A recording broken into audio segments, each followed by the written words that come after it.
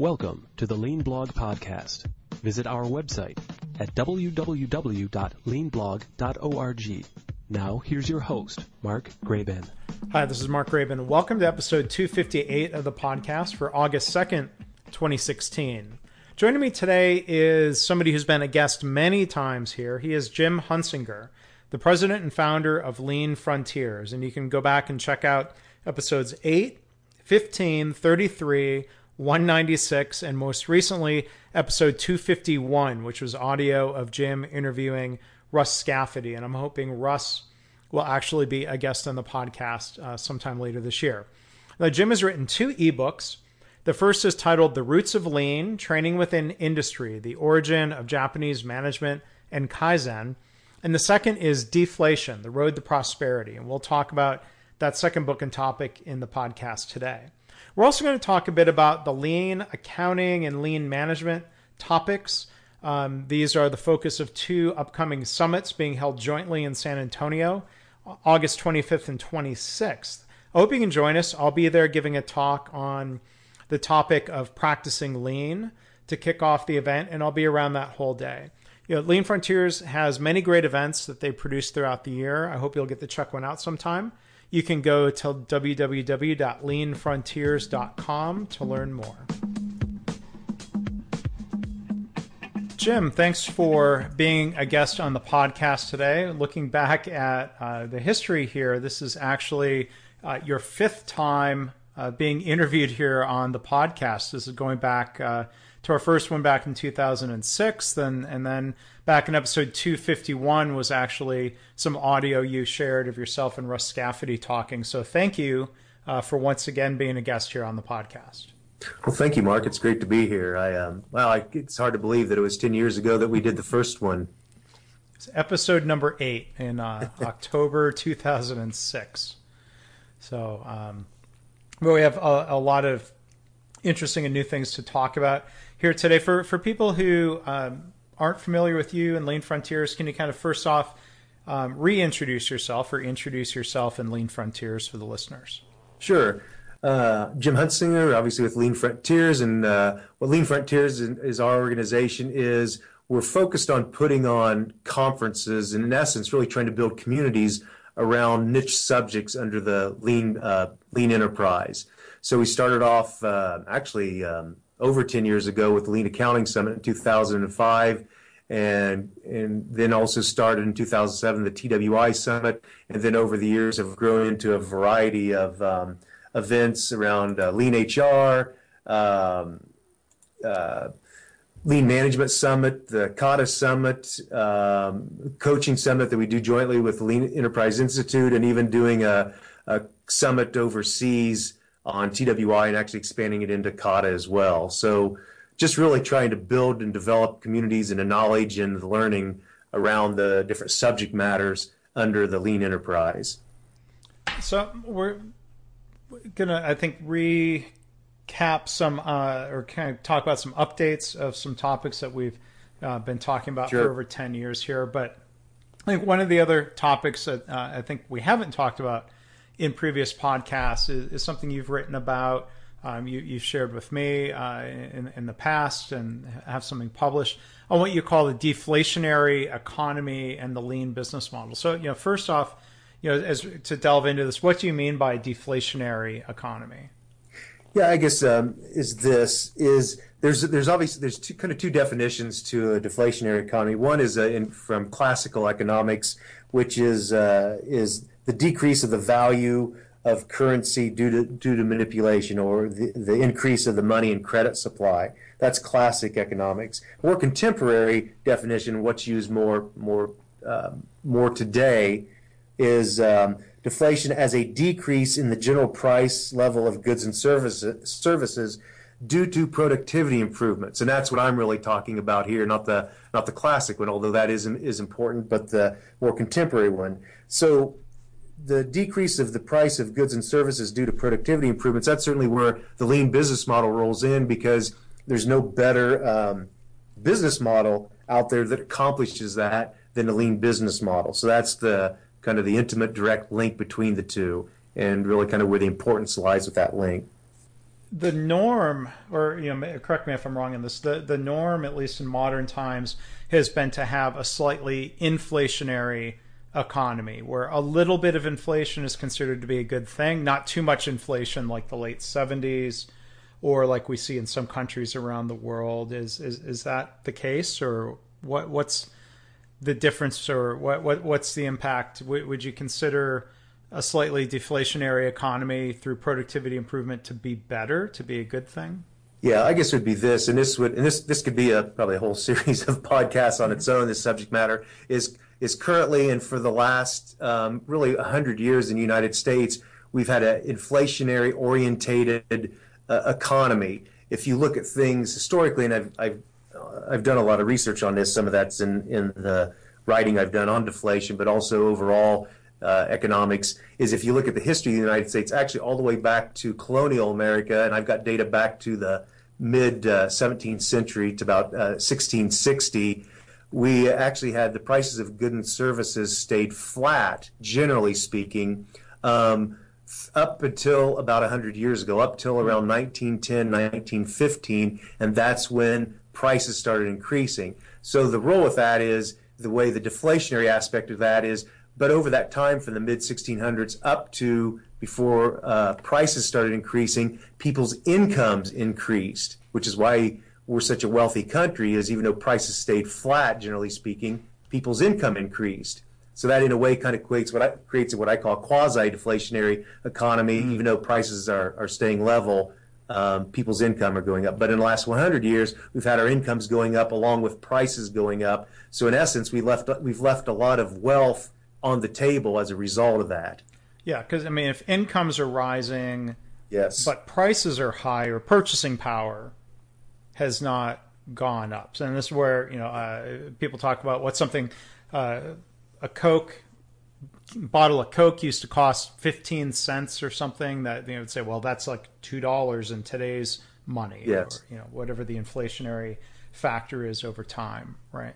Yeah, whatever the inflationary factor is over time. So certainly we've gotten more wealthy just because our income has gone up higher than the inflationary rate, and most of the time over the last 100 years. But again, the downside of that is if prices would have stayed flat, then we'd have the same income as we do today, but it would have much more buying power. But the other interesting phenomenon in the research I've done on this is anytime you have a productive society, which of course in the United States we do, actually the most productive society in the history of the world, is you should always have the phenomenon going on of either prices are staying flat, so people's incomes people's incomes are going up, or prices are going down along with people's incomes going up, or some variation of those two. But in the last 100 years, we've had our incomes going up, but also prices going up. And based on a natural economy, that would not happen, which is what we show when I look at things, or what I found when I look at things historically from at least 1660, that my data goes back to until about 1910, is prices were flat as people's incomes go up because of productivity that went on. And that certainly accelerated as we came into the Industrial Revolution, and as we came into the 20th century, that productivity really started increasing at a very substantial rate. Yeah, because that productivity was caused by, or a lot of it came from technology, transportation, electricity, computers. Yeah, a lot of technology, but ultimately all of that came out of human ingenuity. So all technology is actually the most, ideally, and again, being in the lean community, we know this is the most prized asset, and the most improvable asset is people, as humans.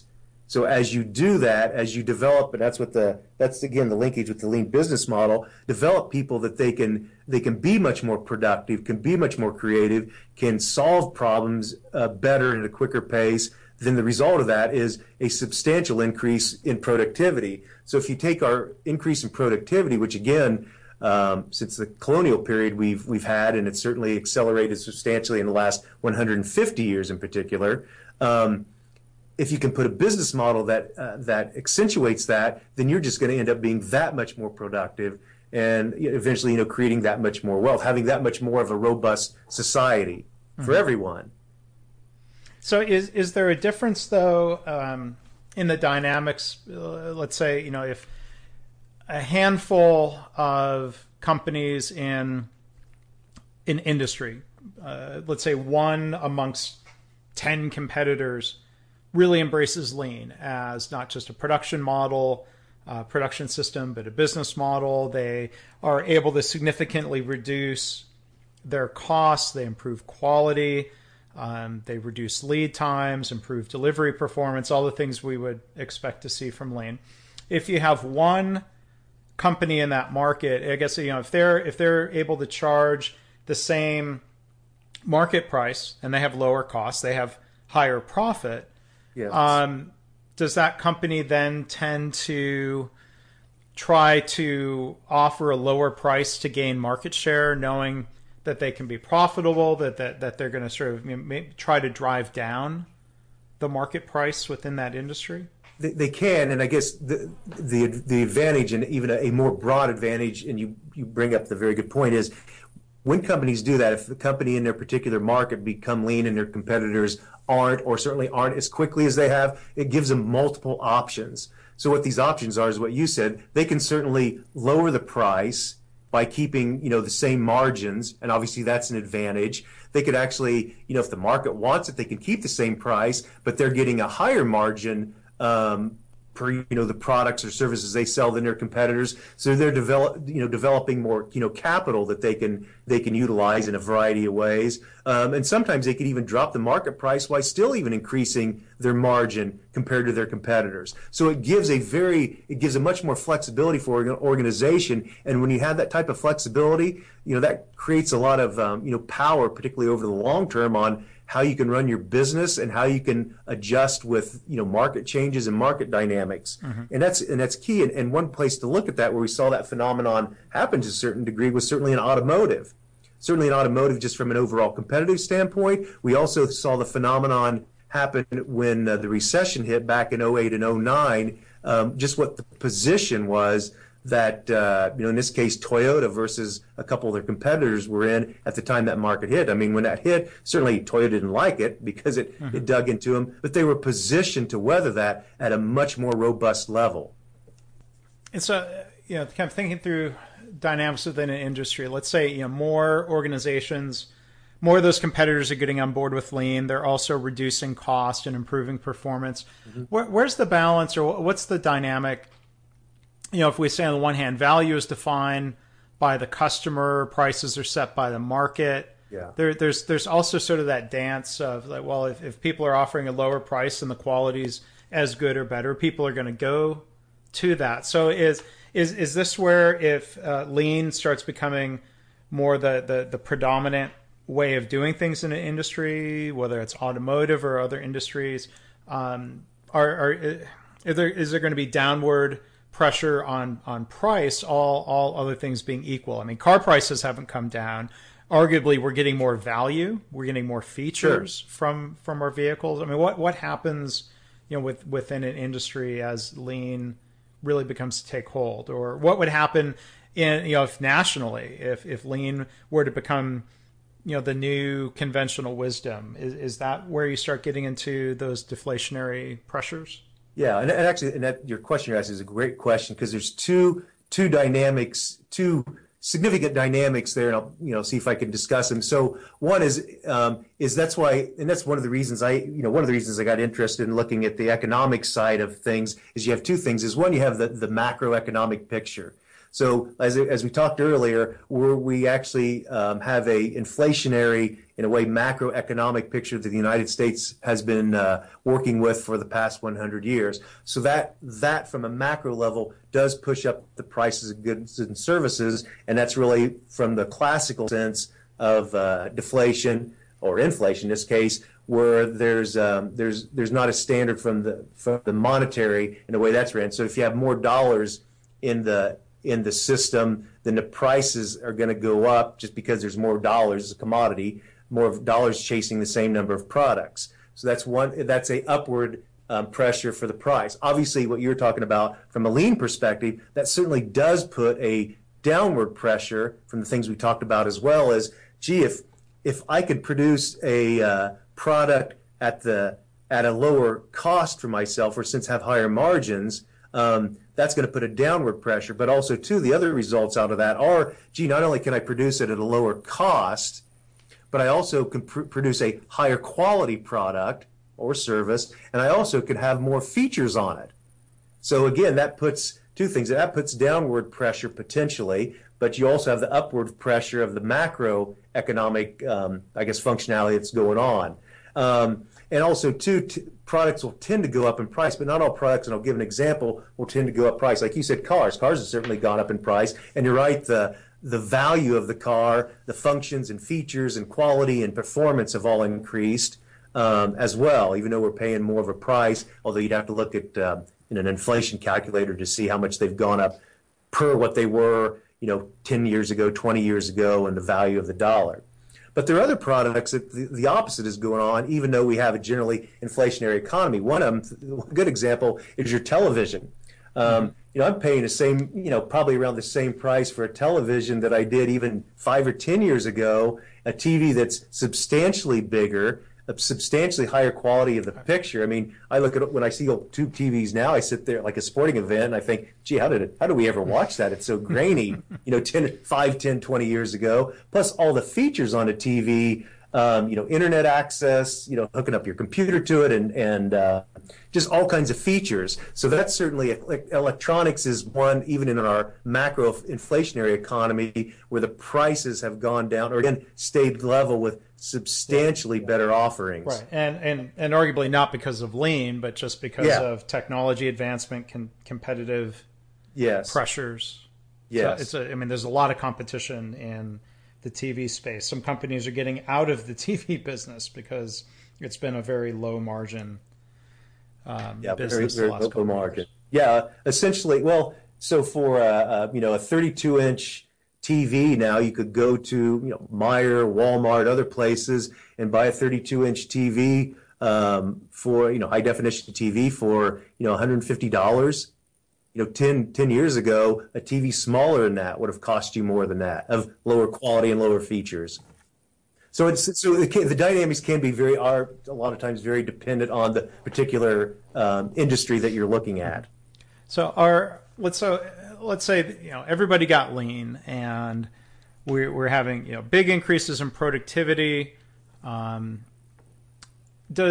there problems? Are there downsides to a deflationary economy? What happens in terms of people's salaries? Would companies, instead of being under pressure to increase wages, would there be pressure to try to decrease wages? That's got to be tough psychologically. Are there problems, let's say, at the housing market if there's deflation, if there's general deflationary pressure in an economy? I mean, what are some of the problems?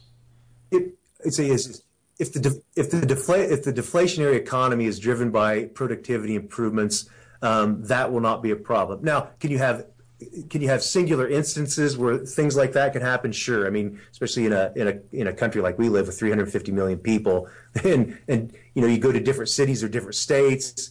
The local economy is different. The buying power is different. From around Los Angeles, California, to where I live in central Indiana, and things like that. So those can happen. But overall, from an aggregate level, you will not have that problem. Which again, when I went back and looked at the historical data of the United States, is where you saw the prices of goods and services being flat, but people's income going up. So even though the prices or your costs are going down, and that's just it.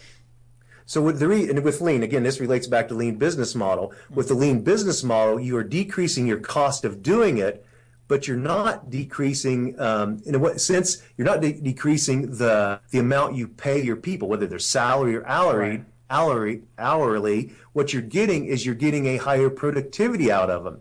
So you're getting more output per person because you have this system and you develop these people to have that capability. So if prices going down, actually cause people to be poorer, you would not have countries like the United States or European countries or rising, economies like in Hong Kong or South Korea, or even in China now, where people's incomes are going up. So what people So if you look at the United States, United States, generally speaking, has higher productivity than any place in the world, although we also are some of the highest people paid in the world as well. So it's really a function of productivity. Now, the downside of that is, again, is from a deflationary, is looking at the classical definition of where, in a sense, you're manipulating the currency, increasing the amount of currency, which, so if you have some money in savings and the amount of currency and credit is increased, your buying power that you have saved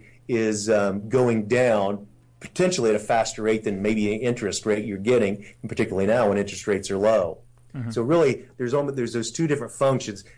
Deflationary through productivity improvements is a good thing for everybody overall, and especially over time. Like I said, but you'll always be able to find one-offs, but those are usually due to some other circumstances versus a classical deflationary where we're actually devaluing the currency. Yeah. So what you're saying is productivity-driven deflation. I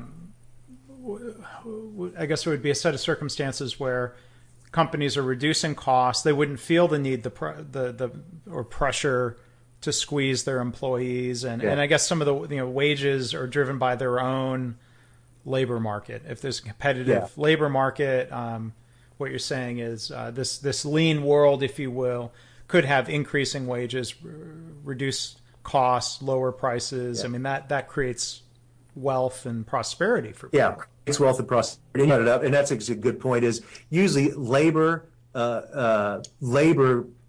cost, or what people are paying for labor, is a local phenomenon. Mm-hmm. Certainly, there's some level of impact at a grander scale, but generally that's a local phenomenon. So again, for example, what you're going to pay somebody in rural Iowa is going to be lower maybe per hour, and actually even a salaried person for that matter, than what you might have to pay somebody if they live in downtown Chicago. Even though they may make a higher salary in downtown Chicago, the buying power is lower just because the prices there locally for housing and transportation or other things, even maybe food, is higher. So again, usually those are local phenomenons that are going on. All right, so let's shift talking about some of the current state of lean accounting. Sure. And I would invite people. I mean, we touched on this all the way back in episode 8. People can find if they go to leanblog.org/8. But if you can give sort of a recap real briefly around what is lean accounting and where has that movement come in the last 10 years? What's some of the current state of lean accounting? I'd say lean accounting, and I want to say I'm giving very general definitions, but lean accounting is about how you change your accounting practices in order to better give information and particularly, but not exclusively, financial information to your organization so it can make good and valid decisions. So there's things like value stream costing is maybe somewhat at the center of that, and techniques that are used that are different from traditional costing, like overhead costing and things like that just simply give you a more accurate representation financially of what are things actually costing you. And that's obviously good to know. You want accurate information. So another aspect of it that's been around the lean accounting community is what we call accounting for lean. So what that is related, but it's really about how are the people in your accounting staff, how are they providing, again, information that is helping the organization make good decisions? And a lot of times that may not necessarily be financial information or not direct financial information. So it's really fundamentally around, at least accounting for lean or lean accounting, is how can we in the accounting part of the business, how can we give the rest of the business information that's valuable and useful for them to make good decisions as they work on the business in all aspects. If you're in manufacturing and operations, but it could be in sales, it could be in purchasing and other things. We want accurate, valid information that's as real time as we can get to make good decisions. So I'd say the state of the lean accounting community is this: there's much wider range than we would have been 10 years ago, because there are some companies now that have matured in that area pretty substantially, and some that are in the middle of it, and some that are still just beginning. There's certainly a broader range of organizations that are doing that. So the one more mature ones now do have a lot of things, like do have good value stream costing systems and functions in your organization. And what they're really doing probably now is really expanding it. And that is part of the reason why we started a couple years ago the Lean Management Summit. Mm-hmm. So the Lean Management Summit is again, what are these management systems that companies use or should be using, I guess, in the Lean organization in order to better manage the overall business. So things like Hoshin Conry, or this year we're going to have some talks on target costing, which, that's somewhat financially related, but it's really more looking at, are we reaching the thresholds of the market from, again, a pricing standpoint and our margin needs as an organization? And what are some of the tools and techniques and infrastructure that we need in our organization in order to do that effectively and move that information to the organization where it's needed, when it's needed? Mm-hmm. So that's what some of the more mature companies are working on. And again, that's one reason why we've coupled the Lean Management Summit with the Lean Accounting Summit, because it's a lot of those people that have been involved in the Lean Accounting community are the ones going, hey, we need to know how we do these other practices in our organizations in order to be more effective at the broad lean enterprise standpoint. Yeah. And let's give some quick details about the summit. In August in San Antonio, I'll be speaking, by the way. So we got two tremendous keynotes, you being one of them, and you're gonna talk about just a reflection of what you've seen over the past 20 years, a way of kind of how the community's grown, matured, and has yet to grow and mature as well. And the broader lean community, because I'm barely conversational in lean accounting, but. Yeah, from that standpoint. And the other one is going to be Steve Brenneman, who's actually the CEO of a company called Aluminum Trailer Company.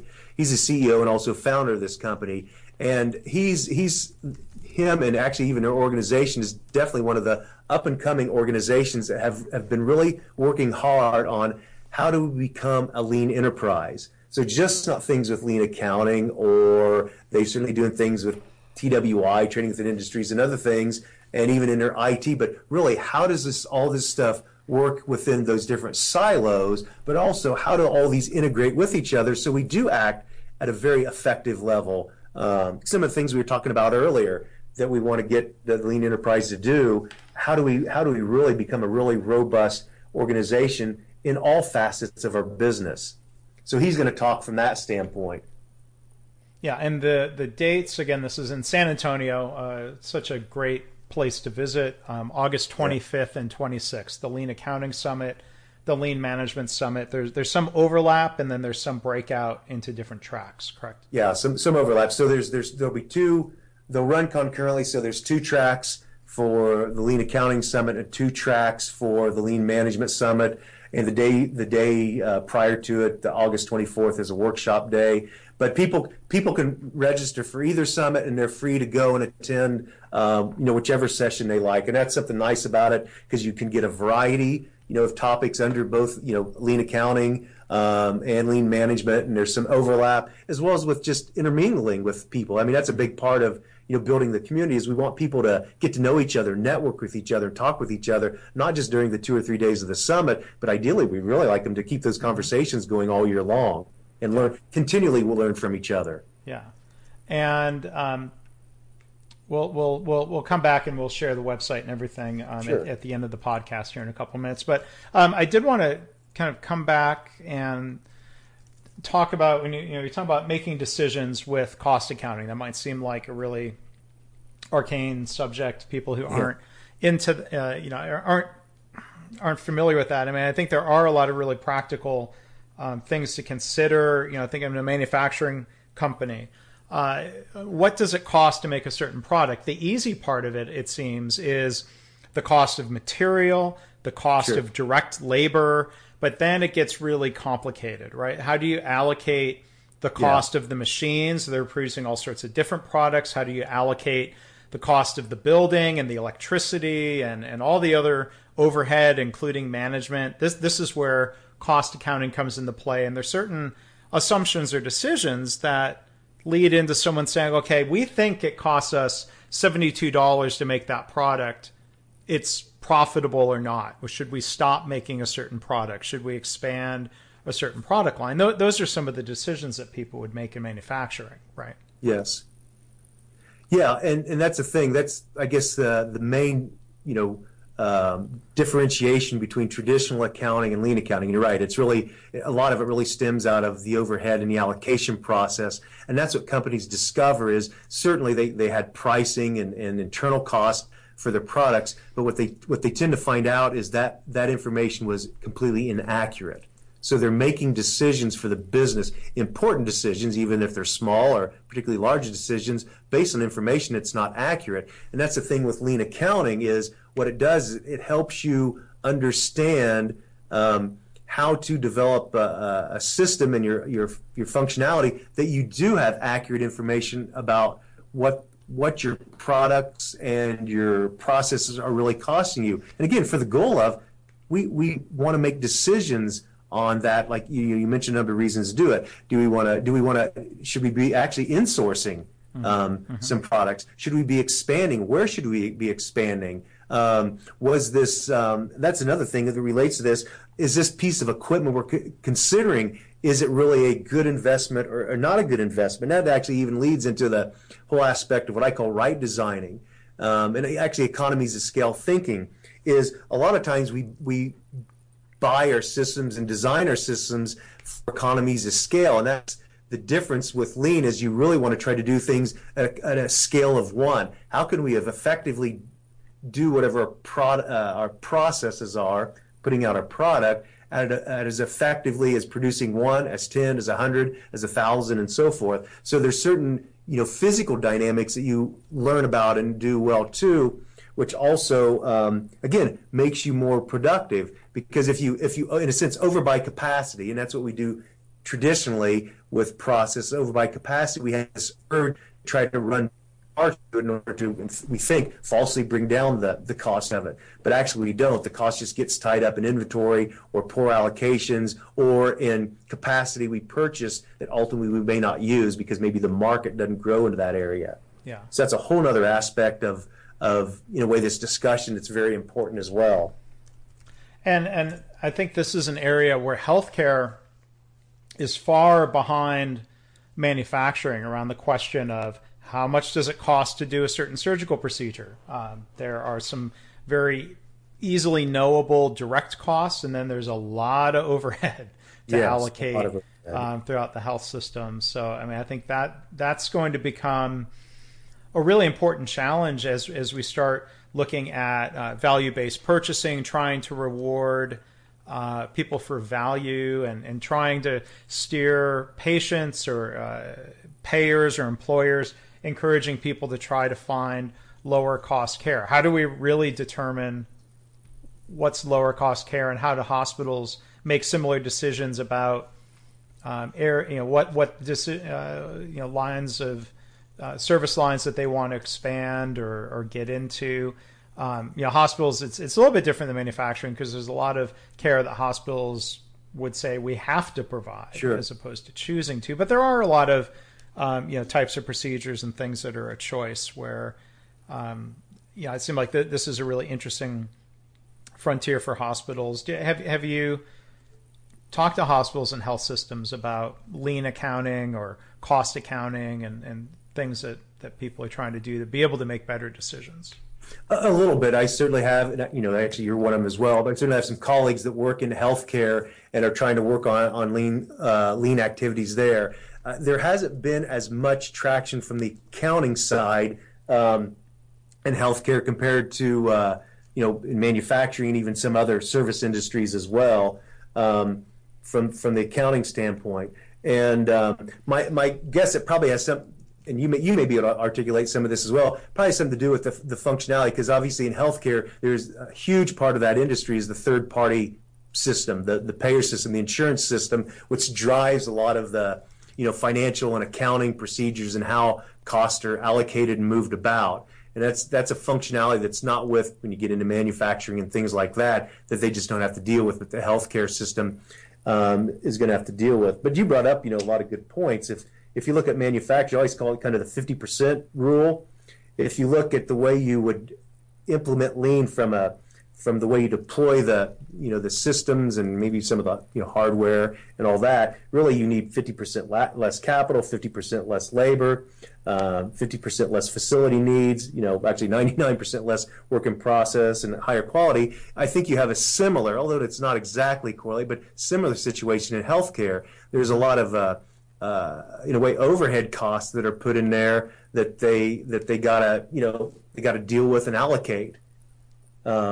With that, and I think there are some hospital systems that have done some learning. I know ThedaCare is one of them over the years, that they don't have to, in a sense, invest as much in order to get out better and higher quality, for their patients, and even safer, healthier care as well. Yeah.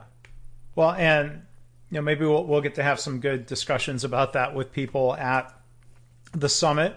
One other topic here, just before we wrap up here, one of the things I'm going to address in my keynote talk, this idea of practicing lean, and we hopefully we learn by doing, we get better over time. Hopefully we have people mentoring us, that we've all made mistakes in our lean journey, and we see other people make mistakes. I'm curious, what's your take on what I've dubbed, as the awkward acronym LAME, or lean is mistakenly explained, or what Bob Emiliani might call fake lean. Why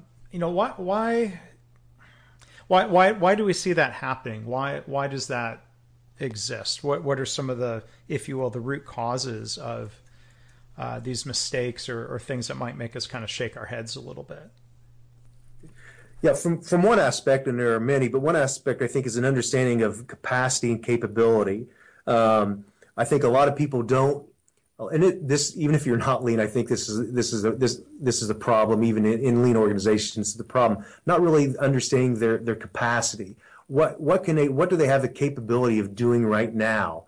Because of capacity, number of people, and that relates into the capability. What are the capability of people? So we try to, organizations in really trying to become lean, if you look at things like we want learning organizations, we want people problem solving, well, that's really addressing both these issues. Well, first, before you can address your capacity issues, you really got to address capability, and that's developing people. That's thankfully been a lot of talk in a lot more frequent years, is how do we develop people? How do we develop people for problem solving?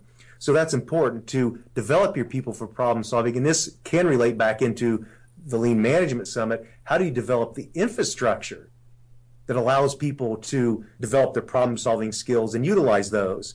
So once you start doing that with your people, again, people being by far the most important asset, and actually every other asset is a result of human activity, you develop people's capability in problem solving and the systems they're working with that allow them to do that better. And when you do that, as a result, you improve your capacity. So in a sense, that's productivity improvement. So not just output of your product, but the output of your people's capability. So as you improve that productivity aspect of their capability, your capacity will increase, doing more with less. And that's how good lean organizations, and you could look somebody like at Toyota, that they just get so much more out of their people because they've developed their people with better capability, and also they've worked on improving the infrastructure those people work in. So you get a double increase of this capacity that you have in your organization. I related a lot to the people that are familiar with Kata, Toyota Kata, and the work Mike Rother's done there. He has a diagram he uses in there, one with a target, your current condition and your target condition. And in between there, he usually draws kind of a circle, is this unclear territory. Well, as you help develop your people from a problem-solving standpoint, so your capacity improves in that area, they can traverse that unclear territory more effectively and faster. And again, that is a learning organization. I call it thriving in that unclear territory, where you have your people, we know where we're at, we know where we want to get to. We're maybe not quite sure how we're going to get there, but we know we will get there, and we're going to have one heck of a good time doing it. And when we get there, we'll already be able to see that next horizon or that next target condition. And you want to get your people so they thrive in that. And the reason they thrive in there is you have worked with them on developing their experience, their skills, their knowledge in order to be successful. And again, back to some of the things we've talked about, or productivity before, and the different aspects you can compare to your or ideally your whole organization functioning in that manner, your competitors better beware. So I think understanding those things, and that's what you're really trying to achieve, and not reducing cost, just not you trying to pound things through your people by increasing output, but giving them the capability to make improvements, the capability to do things, which will by default increase their capacity to achieve things. Mm-hmm. So do you think is the problem, I mean, one of the causes, I mean, back to the topic of lame or fake lean, does the problem come from organizations not investing enough in training and developing their people? That kind of, I mean, I see cases where, people are just thrown out there, okay, go read a book, take a online class, go do lean. Yeah, go do lean. Yeah, go do lean. Yeah, I think that's a big part of it. Is a lot of times, and again, this is why it's always important to have the management on board, which has always been the biggest question for all the years I've been around in lean, is them understanding their role. It's just not about, to me, this is forcing capacity you don't have. We just need to get it done, go get it done. But saying we need to get it done, which we do, even in a lean organization, need to get it done. But what do we need to do to really achieve that and achieve that effectively? What type of training do our people need? A lot of times that doesn't mean you have to necessarily go pay for them to get training. It's just, what are the things we need to work on? And ideally, you want the training to go on with real work. I mean, that's something Toyota really strive to do, is if we can train our people to become more effective with real work, not only do they learn, but we get real work done, and then it increases their capability and capacity to get better work done quicker and more effectively. To me, it's a velocity thing. If you can get that velocity, the velocity of that learning there in place, you're going to get a velocity of a lot of your improvements going more effectively. And leaders have to understand that, and understand that that does not happen overnight. It does not happen by telling them to go do lean. It happens by them being fully engaged, walking shoulder to shoulder with their people and learning as well, and helping to remove those roadblocks, because they need to learn this themselves. Mm-hmm. And a lot of organizations again struggle to do that, and it isn't easy, and it does take time and persistence. It does, and it takes patience. I think that's one of my lessons. I've tried to be more patient with people, and understanding that people might make mistakes. Maybe I can get more frustrated with people if they keep repeating the same mistakes over and over again. But again, that could come from a lack of coaching, a lack of development from the companies. I think a lot of times in lean we say reflection is important. Well, to me, this is one of the very important aspects of reflection, is really stepping back, because you've been involved with this enough. A lot of times it seems very clunky going through this, and people I work with, or people that come to our summits we talk to, it seems very clunky. And I'll suggest to them is, well, really step back and really reflect on what you've got accomplished. And typically what you find, even though it's been somewhat painful and clunky at times, and you've had a lot of seemingly failures, if you really do a good deep reflection on where you were a month ago, 6 months ago, 2 years ago, you really discover we've actually made some very good progress. Still have a long ways to go, but we've actually made a lot of progress. And again, you should look back and be, you should be humbled by it. You should be thankful for it. We have made progress. Well, okay, let's keep moving forward, because we are making more you usually make more progress in the way you feel that you're making progress, which is why the reflection aspect is important. Right. Well, Jim, thank you for being a guest once again here on the podcast. The Lean Accounting Summit, again, is coming up in August 25th and 26th in San Antonio. Leanfrontiers.com is the website. And any other recommendations about where people can find you and Lean Frontiers online? Yeah. Certainly, if you just Google Lean Frontiers, you'll find our website, and at the Lean Frontiers website, you'll find links to the different summits: the Lean Accounting Summit, Lean Management Summit. With who's all going to be there speaking, and the different breakouts and subject that's going to be talked about. So you can go there and find out all that information. And I appreciate you having me on here. I always very much enjoy talking with you, and look forward to having you at the Lean Accounting Summit in August, and you sharing your experience with everybody. Yeah, well, thanks. I appreciate you having me out there to be part of that community, and another good opportunity to see you and the rest of the team. So again, our guest has been Jim Hunsinger. Thanks for joining us today. All right. Thank you, Mark. Thanks for listening. This has been the Lean Blog Podcast. For Lean news and commentary updated daily, visit www.leanblog.org. If you have any questions or comments about this podcast, email Mark at leanpodcast@gmail.com.